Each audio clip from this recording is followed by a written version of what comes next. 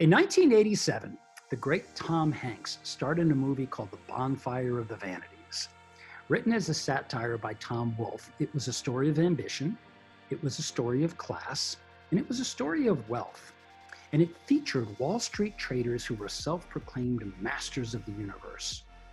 And whether you like the movie or not, what it seemed to have done is attracted a lot of us, including me and today's guest, to join the Wall Street ranks and try their luck on building a career in the Wall Street world. But what happens to a college graduate when they finally arrive on Wall Street? They go to work every day and they ask themselves, is this it? What else is there? And sometimes, rather than living in a small apartment and going to work in a skyscraper, what would life be like if I lived in and around the great outdoors and my skyscraper was now a mountain? Should I make the change? And if so, can I do it in such a way that integrates my passion for high altitude air with the strong sense of purpose to make a difference in the universe? Welcome to A Climb to the Top, Stories of Transformation on Talk Radio 77 WABC. I'm Chuck Garcia, and my guest this evening is Penn Newhard. Penn, welcome to A Climb to the Top. Welcome, Chuck. Thanks for having me. Oh, it's a pleasure. Now, to introduce Penn, I think the best way as we follow the lineage of this story is to recognize that he started in one place on the East Coast and is now in another place up in the Rocky Mountains. Penn is the CEO or a co-founder of a company called Backbone Media, which does communications, public relations, and other media designs for many companies. Penn, tell us about Backbone Media and the emergence thereof and what you do. And then I want to go back to where it all started as a bonfire of the vanity. Gotcha. So Backbone Media is a modern media company. We primarily work in the areas of communication, so public relations, traditional public relations work in communication, comms for a number of active lifestyle brands. We also do a fair amount of analysis and digital media. So we're not graphic designers by trade, we're not creatives, but we do the nuts and bolts of breaking down campaigns and how best to get the word out on various platforms. So spanning everything from billboards and traditional print media to, Pandora, Spotify, all the digital platforms, all the social platforms, and even DirecTV now. So we do that. We also do community management, so working with influencers to build awareness on campaigns. And we also do some affiliate marketing work, so tying great brands and their direct sales networks to the social platforms and that influence there. And something in your desire to graduate from Brown led you to another place. Why did you pick Wall Street, and what'd you do when you got there?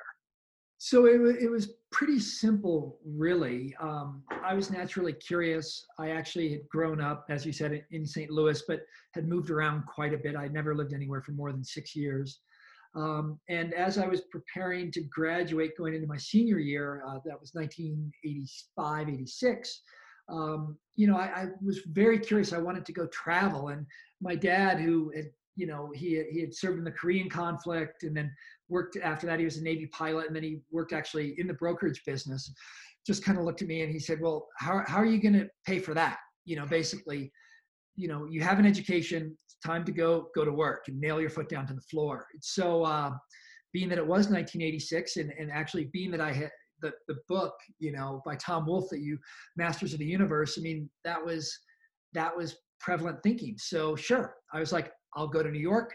I'll work really hard for a handful of years, hopefully save up, my year-end bonuses. And then if all goes to plan, I might be able to go and go adventuring and explore a little bit around the world. But it didn't quite go over the years that you had imagined. What was happening in the time that you were heading to that big skyscraper and you were trading bonds?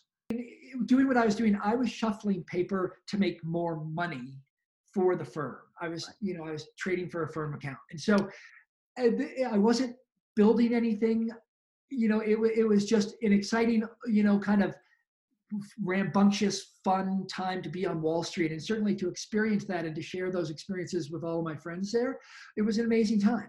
But for me, I always, for some reason, had some curiosity around the high mountains, and I had no real experience. I was very curious, so I ended up, when I left New York, after about 3 years in 1989, I went down to South America with a guided group, and we climbed Aconcagua, which is the highest mountain in the southern hemisphere. Yeah. And then from there, went to Nepal and trekked for about 2.5 months. And then from there, went up to Alaska and was up on Denali. And so just went all in on it. And what I found out very quickly was that, I mean, for some reason, I was attracted to the mountains. And once I got there, I found that they were even greater than I had hoped. Right. And so the lessons that I learned and the way it made me feel was just exceptional. And I decided that from that point forward, I wanted to, build my life in the mountains. I didn't know what that entailed, or I didn't even understand what that really meant. Right. But that was, it became very clear to me that that was the path forward. Well, that, though, it seems, is a transformative moment, because while you were going to the skyscraper, the Wall Street career, making money, doing well, to most 99% of the people, they just stay with it because it's a career of stability, so to speak, yet you can always bank the money. Yet here you were thinking differently about a career. Were you thinking differently about life, or was this just a career thing? Gosh, I don't think there's a whole lot of thinking going into your average 25-year-old boy's head. I do remember a very distinct conversation with my boss, who is a guy who I still have a tremendous amount of respect for, Paul Isaac, who he ran the Muni department. I was at a firm called Mabon Nugent and Company. And I got my year-end bonus. I deposited it, made sure the check cleared, and then I went in to resign because I was leaving on January 2nd. This is probably 4 days before Christmas, and I had to give him like the 2-week notice, and I was leaving for South America to go climb. The mind was made up. It was kind of like a suicide squeeze bunt in baseball. Right, the runners, right. Yeah. You're already gone. Right. But so I went in and I told him what my plan was, and his first instinct was, more or less like, okay, who are you talking to? It's about money. How much more money do you want? Right. And I explained to him that really money had nothing to do with it for me. And he had a hard time, you could see from his world and his perspective, what success meant was one thing. And I was kind of just beginning to grapple with a different set of values that applied to me. And, not all values apply to all people. So you have to respect, what makes one person motivated to pursue excellence, maybe one thing, and it can be 100% different for somebody else. Right. But at the end of it, he looked at me and he said, "Hey, do you have a life insurance policy?" And I looked at him. I mean, I barely knew what that was, right? I was like, "Of course not." And he's like, "Good, because if you did, I'd short it." and I was just like, to our listeners who may not have Wall Street experience, it means you would get on the opposite side of that transaction, right? Yeah. So he was super gracious. I mean, that's New York, tough, to the point, great conversation, and he really conveyed his point of view very clearly to me. And he was very gracious and said, "Hey, look, if you decide to come back, let me know, and I'll write you a letter of recommendation, or if you want to come back here." But I mean, in 1989, not a lot of kids were dropping out of Wall Street to vagabond around with, no real idea of what that meant. Right. And an open itinerary. And so that was my plan, much to the consternation of my parents and grandparents at the time. But hey, that's that as that's what makes an adventure, going into the mountains. It's all of the uncertainty and embracing that, and learning how to navigate through that. That becomes so much more vital, and I think has ended up providing such a great learning platform for me in my life. Indeed, and that is the metaphor of climbing that we apply to our lives, that we apply to our careers, a step at a time, can't do it alone. Yet here you were feeling, hey, I think I really like this mountain thing.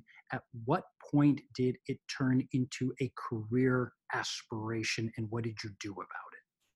So I traveled for about 6 months. I had some funny stuff going down in my family. And at that point, I was going to travel for another 6 months, but go to the South Pacific and New Zealand. I wanted to go down to the New Zealand Alps and then go to Africa. But that wasn't in the cards just because of some family dynamics. I didn't want to be completely away. And I mean, back in 1989, it was, send a postcard once a month to my mom or dad kind of thing. It wasn't, you didn't have the internet, you didn't have cell phones, all of that. But then I started guiding here and teaching rock climbing and mountaineering and guiding 14,000 foot peaks and taking people on winter hut trips. And so I worked kind of for 3 years, a slew of, I was a raft guide, I was a snowmaker, I pounded nails in the off season. But I could also take 6 weeks off and go to Alaska to climb Mount Logan, or go to Yosemite and go climb long routes, and just kind of dirtbag around. So that seasonal work, provided real freedom. And, as they say, there is actually a leisure class at both ends of the economic spectrum. There's one just above the poverty level or right around there. And then there's obviously the 1%. And then over time, I got a job at Climbing Magazine and worked there for 5 years and really immersed myself in the climbing and skiing worlds. And then from there, I had the opportunity to start Backbone, which was about 23 years ago. You're listening to A Climb to the Top, Stories of Transformation on Talk Radio 77 WABC. I'm Chuck Garcia. My guest this evening is Penn Newhard. Penn, I suspect, in looking at your background, when you wrote for Climbing Magazine, whether you knew it or not, that was setting you up for your next career, was it not? Yes, for sure. And one thing that I've really been a huge fan of in my career, and I try to provide this now, is mentorship. And I think, I actually think great leadership, it comes from a much more servant leadership style. I mean, while I can understand and appreciate authoritarian like leadership top down, that's never really appealed to me. And when I was at climbing, there were a number of people there who, I mean, if you go deep into the alpinist world and like core climbing world of the late 80s, early 90s, Michael Kennedy, who was the owner, was one of the top alpinists in the world at that time. The humility and precision that they ran their lives with, a number of people there, Mike Benj, Alison Osius. I mean, they're fantastic human beings, taught me a ton. And I think I think also pursuing highly individualized sports, you learn a lot about yourself. I mean, success and failure, it's not a team game.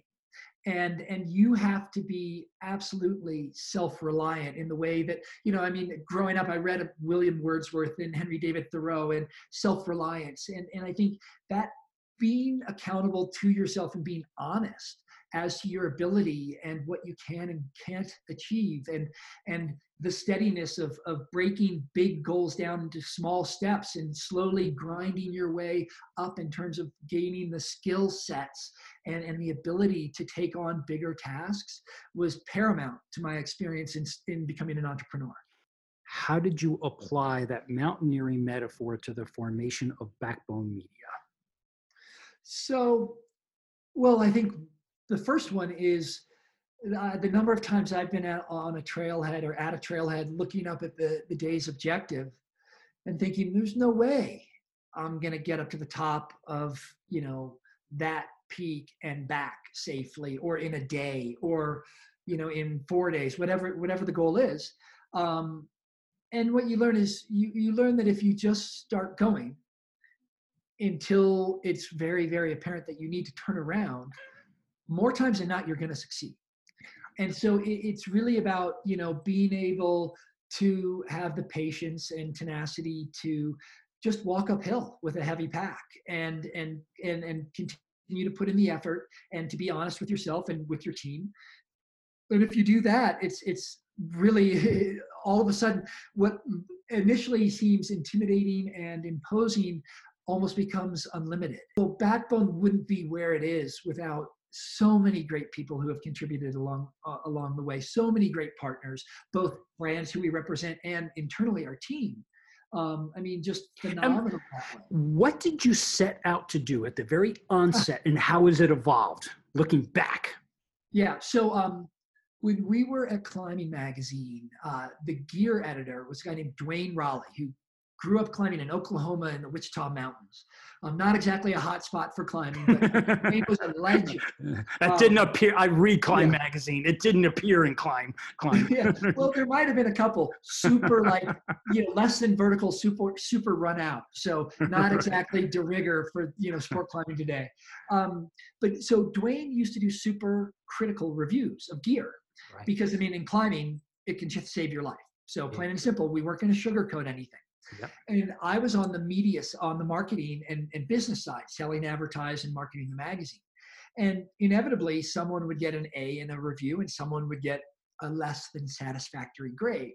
Sometimes some of those brands would have a bunch of advertisements, like a spread or a full page, or they'd be investing in that product. So inevitably, we consistently saw that if advertising was silver, that great editorial was gold. And so that we looked around in the marketplace, no one was helping the brands with their relationship with editors. So in the ski space with Powder Magazine or Skiing or Ski or Free Skier, or in the fly fishing space, no one was working with the editorial staffs to tell that story. And if you are an end user, if you're an avid angler or cyclist or a climber or a skier, there's always buzz every season as to what the new hot thing is. And no one was managing that process. So we saw an opportunity. Now, I'm not sure if it's a good idea to try to base your business and build a business where there doesn't appear to be a market. But I am sure that, back then I look back and I was joking actually with my primary partner, Nate Simmons, just the other day, because we were joking about the old days. And he and I were kind of laughing like, hey, we weren't the best at what we did. We weren't the best or the brightest. We weren't the best ones. We were the only one. That puts you in a pretty good place. Exactly. And like I said, I'm not sure it's smart to try to build an entirely new market. But what's interesting is you look at the economy today and brands like Yeti coolers. They defined a new price point in a new marketplace and completely blew up. I really appreciate the entrepreneurialism that looks for market opportunities and jumps in to create space. And so to a certain extent, we didn't really know what we were doing. We just saw an opportunity and we believed in ourselves. And as I later learned, believing in yourself is one thing, but having other people believe in you is quite another. Yeah, because they're actually going to pay you for that. Exactly. So in that, you need to be able to communicate and you need to be able to sell your vision or promote your vision. And I think that's where the magic in business happens. And that's the uncertainty, going back to the climbing analogy. Really, we established Backbone and we've always applied the principles of adventure and mountaineering and river running and that adventurous kind of mentality. That's our credo in terms of our business. Like we run our business like we would an expedition. And I think for us, that's always been a wonderful way of approaching business, because it's all about navigating terrain you haven't encountered before, doing it efficiently, overcoming obstacles, and being able to read the weather and the wind and when to go and when to pull back. All of those elements are 100% applicable, and I think are actually probably a lighter, more nimble way to navigate, the American corporate structure and our economy today. I've always thought about on my climbing adventures, it was always a preparation, mental and physical, but preparation meets improvisation, because every mountain was different and the things that happened to us on each expedition were different. And that's what I'd like to explore on your business. Can you mention some of your clients just so our listeners know, who are you representing and what you do for them? Sure. So we help build brands. So that might be through earned media, like I said, through editorial environments, or it can be through advertising platforms. That can be lower funnel conversion tactics for people shopping on a website, making it sticky, making people want to buy, to building high level brand awareness. Right. And so it's funny, we term ourselves as kind of active lifestyle. our core, where we started, was very much in the climbing, hiking, biking, camping, snow sports world. Since then, I mean, just because I think our secret sauce there is that we do those things. We inherently understand those activities. That's what people want to do before, during, and after work, and on the weekends. So we were the end consumer. So it made it pretty easy for us to help try to tell those brand stories, because I mean, that's what made us tick. Right. As we've grown, we've worked very successfully in the hunting and fishing space. We also do a fair amount of travel tourism now, primarily Western, Intermountain West. And then, I mean, our kind of our rule of thumb is, if you like to go outside, do something active in a cool place, and maybe at the end of the day, have a beer or a glass of wine. That's our world. So yes, we work in alcohol. We work, we do work in great food, but we work with Yeti Coolers, Eddie Bauer, New Belgium Brewing, Black Diamond, La Sportiva, Big Agnes, Clean Canteen. Right. I mean, just probably about 70 or 80 brands now. Right. And most of them are all global. But so it's been a super fun ride for us to kind of help develop these brands. And I mean, basically our criteria we're no longer limited to outdoor brands per se. Mm-hmm. Our new business funnel, or the way we look at it, is, do we respect the brand? Would we use it ourselves? Do we love it? Because people are going to do a better job if they like what they're doing. The second piece is, do we like the people? Because life's too short to be in a unproductive working relationship or personal relationship. And then the last one is, can we be an asset to their marketing mix? And will they push us to be better? Right. And that's the real key there. Like, not looking for the easy way, but appreciating the people who push you and challenge you. That's actually so much more important than, I mean, for us, we throw templates out the window all the time and kind of take the hard path. And maybe that's another mountaineering analogy for you. But, like a good mountaineer, I don't want the easy route. Give me the hardest one you got. Tell us about the culture of Backbone Media. And I say that because many of our listeners have entrepreneur roots, but many, until they are in the mix of an entrepreneurial culture, don't quite understand how important that is. Right. How is it to you guys? I'll draw an analogy. It's like planning an expedition or a trip. Getting the right people in the room is absolutely critical to success. As companies are born and then begin to grow, I think the natural progress is not unlike humans as we grow up. Initially, you are looking for other people who are probably fairly similar to you and fairly well aligned, because in the early days, you need as much momentum as possible to break into a market and to break through as a business. Right. So you need people who are fairly like-minded and very simpatico that way. Right. As you grow and begin to gain success, I think it's actually more about diversity. For the long-term vitality of the business, you really have to start to build out and look specifically and work hard to bring in people with differing points of view. Because the one thing I've learned is that it's really more about staying open-minded and listening. For us, the media landscape is changing so dramatically every year. Right. It's much more, as you said, it's much more like alpine climbing. You encounter difficult terrain and you might have to improvise, and you might have to go back from where you came and circle around, or go left when you thought you were going to go right. And so it's much more about,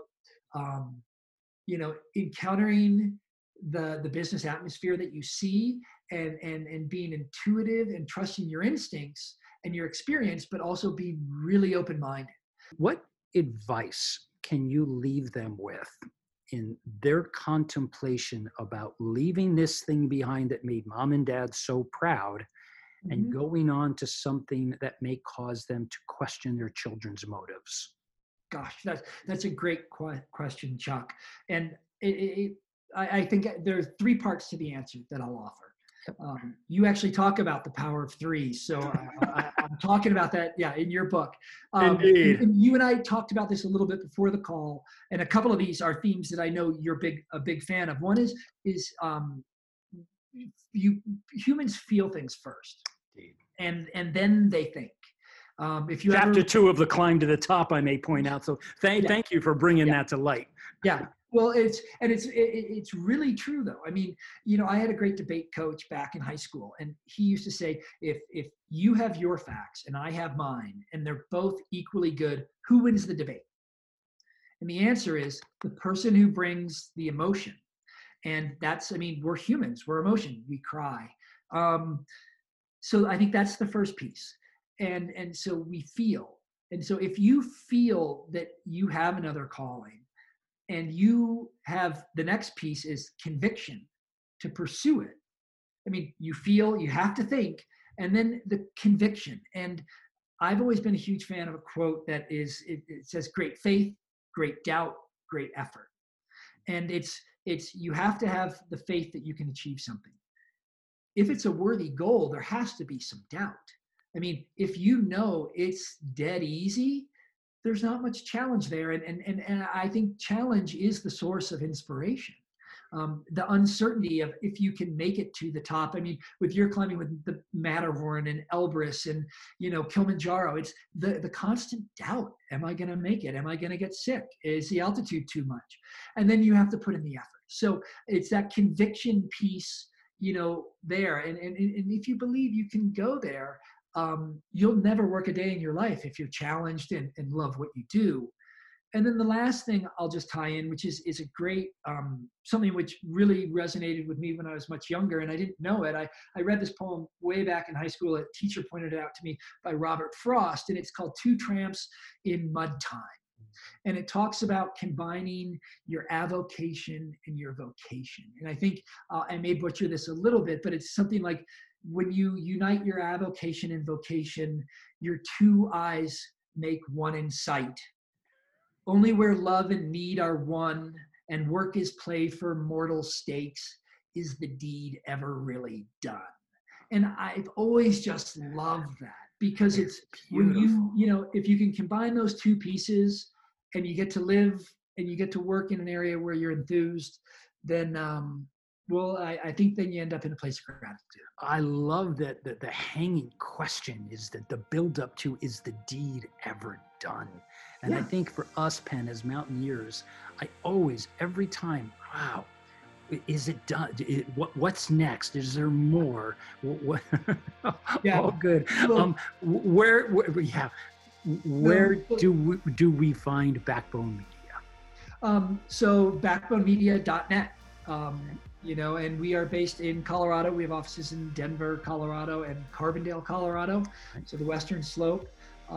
We represent a bunch of great brands and really fun people to work with. And But to all of our listeners, you have listened to A Climb to the Top, Stories of Transformation on Talk Radio 77 WABC. I am Chuck Garcia, and I am immensely proud to host Penn Newhard of Backbone Media. Penn, thank you very much for coming on to the show and sharing all of your advice and insight with our listeners.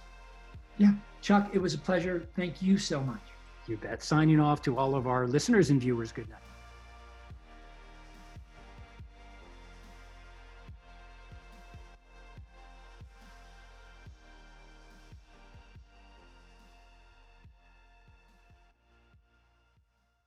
This podcast is a part of the C-Suite Radio Network.